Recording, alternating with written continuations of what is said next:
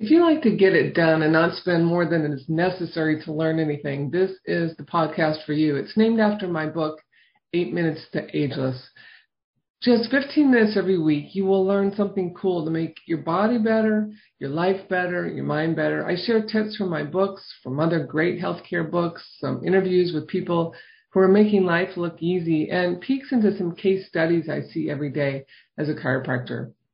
I've been a practicing healthcare provider for 40 years and have about another 20 under my belt because I love to see people get well, feel better, have hope, and make life better for those around them. My name is Kelly Pearson, and I'm the host of this podcast. So let's get going. Hey, welcome to another episode of 8 Minutes to Ageless, where I'm trying to figure out how to help you live a life well without spending too much time in the process. And today, I'm calling my talk, "Oh, it'll be fine." That's something I hear a lot after people get hurt. "Oh, I'm good. It'll get better." And sometimes, if the injury is not too significant, the body can walk itself out. But a lot of times, injuries need some form of treatment. At the very least, they need rest to recover. At the very least, they need sleep and good nutrition and that type of thing. But let's just say that you have done something that's pretty traumatic and you walk it off and yeah, it hurts like heck, but I'll just see how it goes. I'm hopeful that this too shall heal. But I want to connect the dots here for you guys. And I'm going to use my own ridiculous self as a case in particular. So when I was 18, I was riding my bicycle in Santa Monica with a friend of mine in college, and the car door opened up. I was riding on the street. The car door opened up and I veered and it slammed into a telephone pole with my wrist stopping the fall. And no surprise, I broke my navicular, which is a small bone in the wrist, kind of hard to heal. It's got only unilateral circulation, so it heals slower. But the doctors kept missing it. Like they took an x-ray, they didn't see anything. They sent me home. And so I was like, "Oh, I'm good. I'm good." And at that point, I was studying with a professor at UCLA who was into energetic healing, very interesting woman. I talk about her in my book, but she invited me to a meditation group where they do some healings. And I sat, now here I'm an 18-year-old woman. My professor is 70 years old. She's a rock star. I'm like, okay. So I went to her house in Malibu and I sat in a circle with 12 other women or so. And they were doing some breathing and some meditation work, getting ready. And then she simply asked them to send energy to my hand. And within about a minute, my hand was so hot. I mean, they were intentionally sending healing energy to my hand. So I'm like, sweet, this is awesome. You know, I'm healed. And then the next day they called me from the UCLA Med Center and said, "Oh, you know, we've had another radiologist take a look and oh gosh, your hand is broken, come on in." So I went and like a dutiful person went in and they casted me. But I had such certainty that the healing had actually worked that over, I don't know, about a week, 10 days later, that was the days of plaster of Paris casts. I went into my dorm room and went to the group bathroom and took a tub and basically melted my cast off because I was fine. And you know, it did feel fine. And I went back to the UCLA Med Center shortly thereafter. I said, "Hey, you know what? My hand's been healed." And he took an x-ray and he couldn't find anything particular, but that wasn't surprising because they struggled initially. And he said, "You know, ma'am, you are going to have a lot of hand pain when you grow up. You're going to be really sorry. You're going to be really sorry. You're being stupid." Well, you know, I was 18, so la-di-da, there I go. Interestingly enough, I choose a profession, chiropractic. Chiros means hands, somebody who practices with their hands. And I've been doing this for 40 years. And I don't have any hand pain, but I do have bone overgrowth, which happens because the fracture, which is probably hairline, reacted to the stress and it grew bigger. And so therefore it can impinge or put pressure on my median nerve very, very rarely, but I can get some hand numbness. if there's any swelling in my hand, or if I eat poorly or eat sugar or things like that, I could wake up with a tiny bit of numbness. I can make it go away as I mobilize my wrist.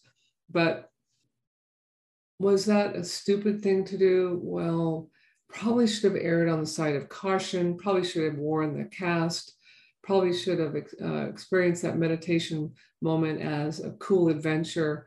And yet that's not what I chose to do. Well, it turned out okay, but not perfectly. And one day when I retire, I might have to have the surgery to go in and kind of carve out some of that extra bone from the bony overgrowth from my navicular in its attempt to try to stabilize me when I was a little nutball 18-year-old, doing all the things I do, waiting tables at the time and carrying heavy tray services and things like that.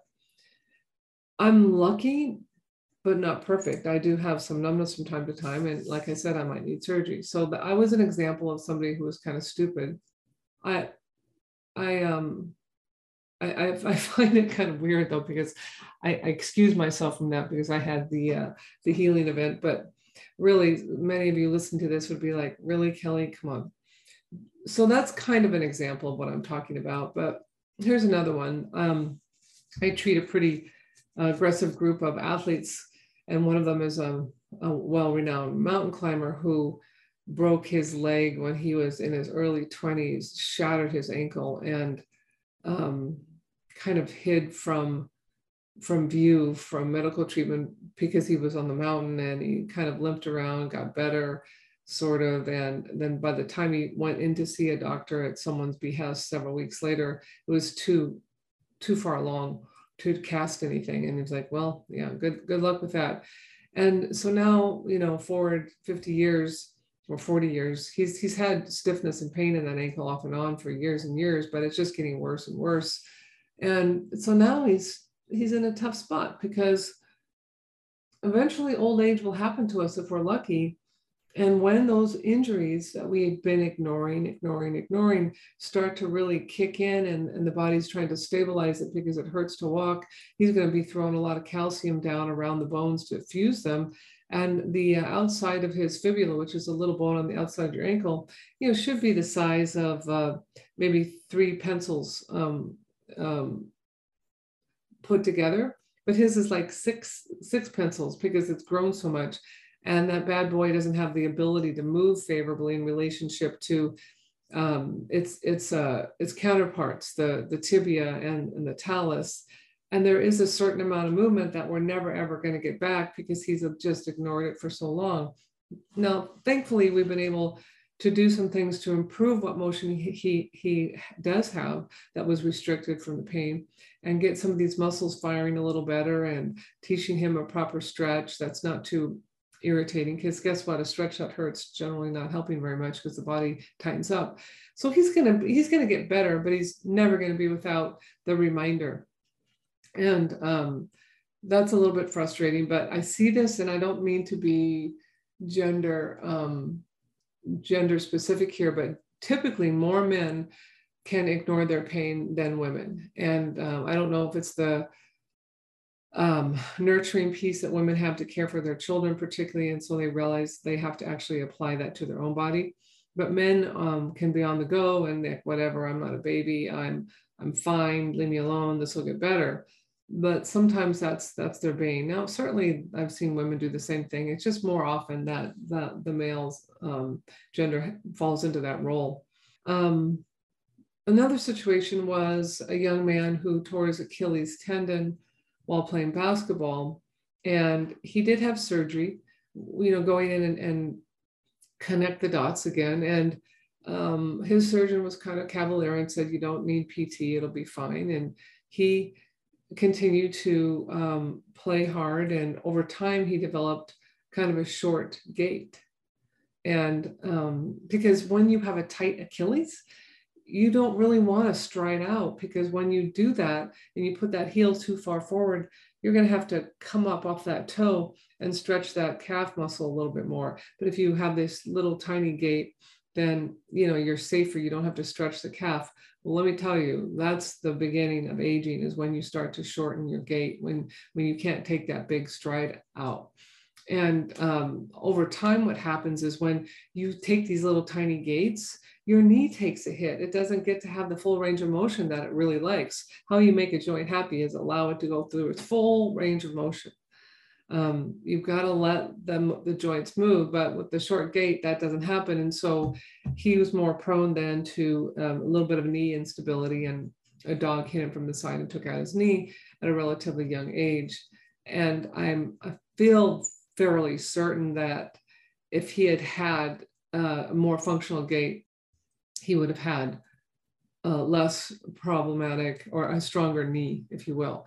So, he should have been stretching his calf. He should have been getting soft tissue work. He should have been getting his ankle adjusted. Someone should have said, don't ignore this. And when it's tender and sore, it's because the body says, I need something here. Pain is our best friend. It tells us there's something not right here. Now, chronic pain can be a different scenario where the stimulus that's causing the pain has now been reinterpreted in the brain as pain, and the pain might not even be there. But there's ways around that too. There's a lot of strategies for people in that situation. But certainly acute pain is your friend, and you need to attend to it. Another person I have seen recently, gosh, I'm picking on men here, but he fell hard off a dock and broke a couple ribs, and landed on a boat, broke about 4 or 5 ribs, and really super hard. It impaled one of his lungs, and they had to take him into acute care, of course, to normalize the lung function. But then he did nothing to mobilize the rib mobility. Our ribs kind of open up and then close down. So they open, they flail outward as you inspire, as that diaphragm moves up, and then they come down as your diaphragm drops down. And those ribs should be just like a fan or a bellows, this nice motion. When I put my hands around the side of somebody's rib cage, I should feel that opening and closing. But in this particular guy's case, it was just like, it wasn't moving. And then sadly, what happens over time there is you stop your ability to bend to the left and bend to the right. And guess what? When you can't bend to the left and bend to the right, now your lumbar spine is getting stiff as heck. And now your low back is more prone to injury because you've developed this stiffness in your low back where you didn't even have the injury. But when you have a tight rib cage, it's going to influence not only your thoracic spine, the middle of your back, but it's going to influence your low back. And so this guy developed more arthritis in his low back. And subsequently, because he ignored it, he, in his 7th decade, was also getting stenosis. And that's when calcium is building up to support stability. But the calcium, sadly, is in the area of the spinal cord or the nerve root. So the area is getting choked down, stenosis. And now you've got nerve pull or nerve pressure. And that sucks because you may need surgery to unwind some of that bone overgrowth, or you may need to just fuse it, fuse the joints and take it all out, all the extra bony overgrowth, because you have to fuse it because now it's unstable because you've taken away so much of the bony overgrowth. So it gets complicated. My point there is, if the guy had broken his ribs, got better, came back, got some care, got some massage, learned to lengthen those intercostal muscles, those little tiny muscles between the ribs that look like, well, it's kind of what you eat when you're eating spare ribs.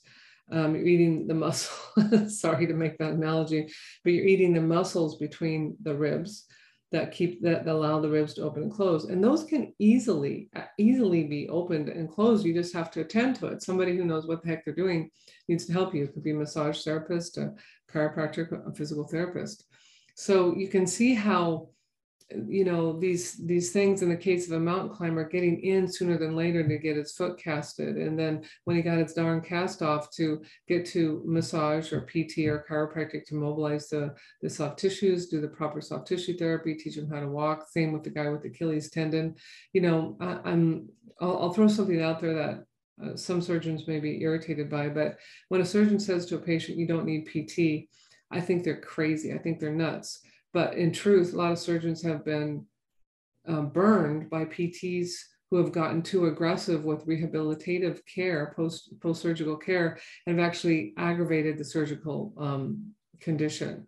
So, it's like, okay, once they get burned, they don't want to be stressed again. So then the surgeon stops referring to PT. I've seen that happen more than once. And with the rib fracture, honestly, you can do a lot of cool stuff. In my book, I have the 2 balance protocol, and the side bending stretches over time can really start to open that up. And when you read the chapter about proper breathing, that can help, because the breathing causes the diaphragm to move up and down. So that kind of gives you some ideas about why you should not wait to get care. If you want a couple great books, Joe Dispenza is a guy who, he's actually a chiropractor, interestingly enough. He doesn't talk about it in any of his work, but he's done a lot of work on meditation. And he speaks about how our anxiety creates these tensions in our body unconsciously. He's written several books, but one of them, Rewire Your Anxious Brain. That's Dispenza, Dispenza, Joe Dispenza, Rewire Your Anxious Brain, is a really cool book for you to see how your body becomes what your brain's thinking. Your brain's thinking stress, anxiety, your body goes into this stress, anxiety state. Like, oh yeah, I know how to do that. Thanks for the stimulus. I can tighten up, I can stop breathing, I can shorten up, I can, cause all kind of pain and distress. But you can actually rewire the brain in multiple ways to mitigate that. And another great book is by Chris Maher, Maher, Free for Life. He's a remarkable man. I'm actually hoping to study with him. I'm reading his material, and then we'll do an initial interview, because he's got a particularly fabulous protocol for dealing with PTSD, both physical and sexual and otherwise, and help to rewire the bodies to get some of those anxious thought patterns out of the body, so you can actually start living your life again. And it's really nice because it's using breath and movement and massage protocols without medication and without, special expensive procedures or implementation of tools or anything like that. So I'll keep you more posted on that as I learn more. So I hope today, when you hear somebody say, oh, it'll be fine, that you say to them, stop it. You need to get care, and let's, get your friends scheduled for some care, even if it's nominal. Something is better than nothing. All right, y'all. Well, that's the end for me today, and I hope you all have a terrific day. Bye. Hey, thanks for spending 15 minutes with me. My website, PearsonWeary.com, includes an awesome, if I don't say so myself, online classes I teach on chronic neck and chronic back pain, really designed to give you tools to kick your own pain. If you want to play on the civility workshop with us, you'll find the Zoom links on that resource page as well. Pick up my book, 8 Minutes to Ageless, for someone who's driving you nuts, moping around, feeling sorry for themselves.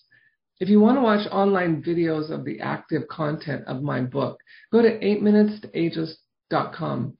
Of course, a great review of this podcast is always appreciated, and even better to share it with a friend. Hope you have a terrific day.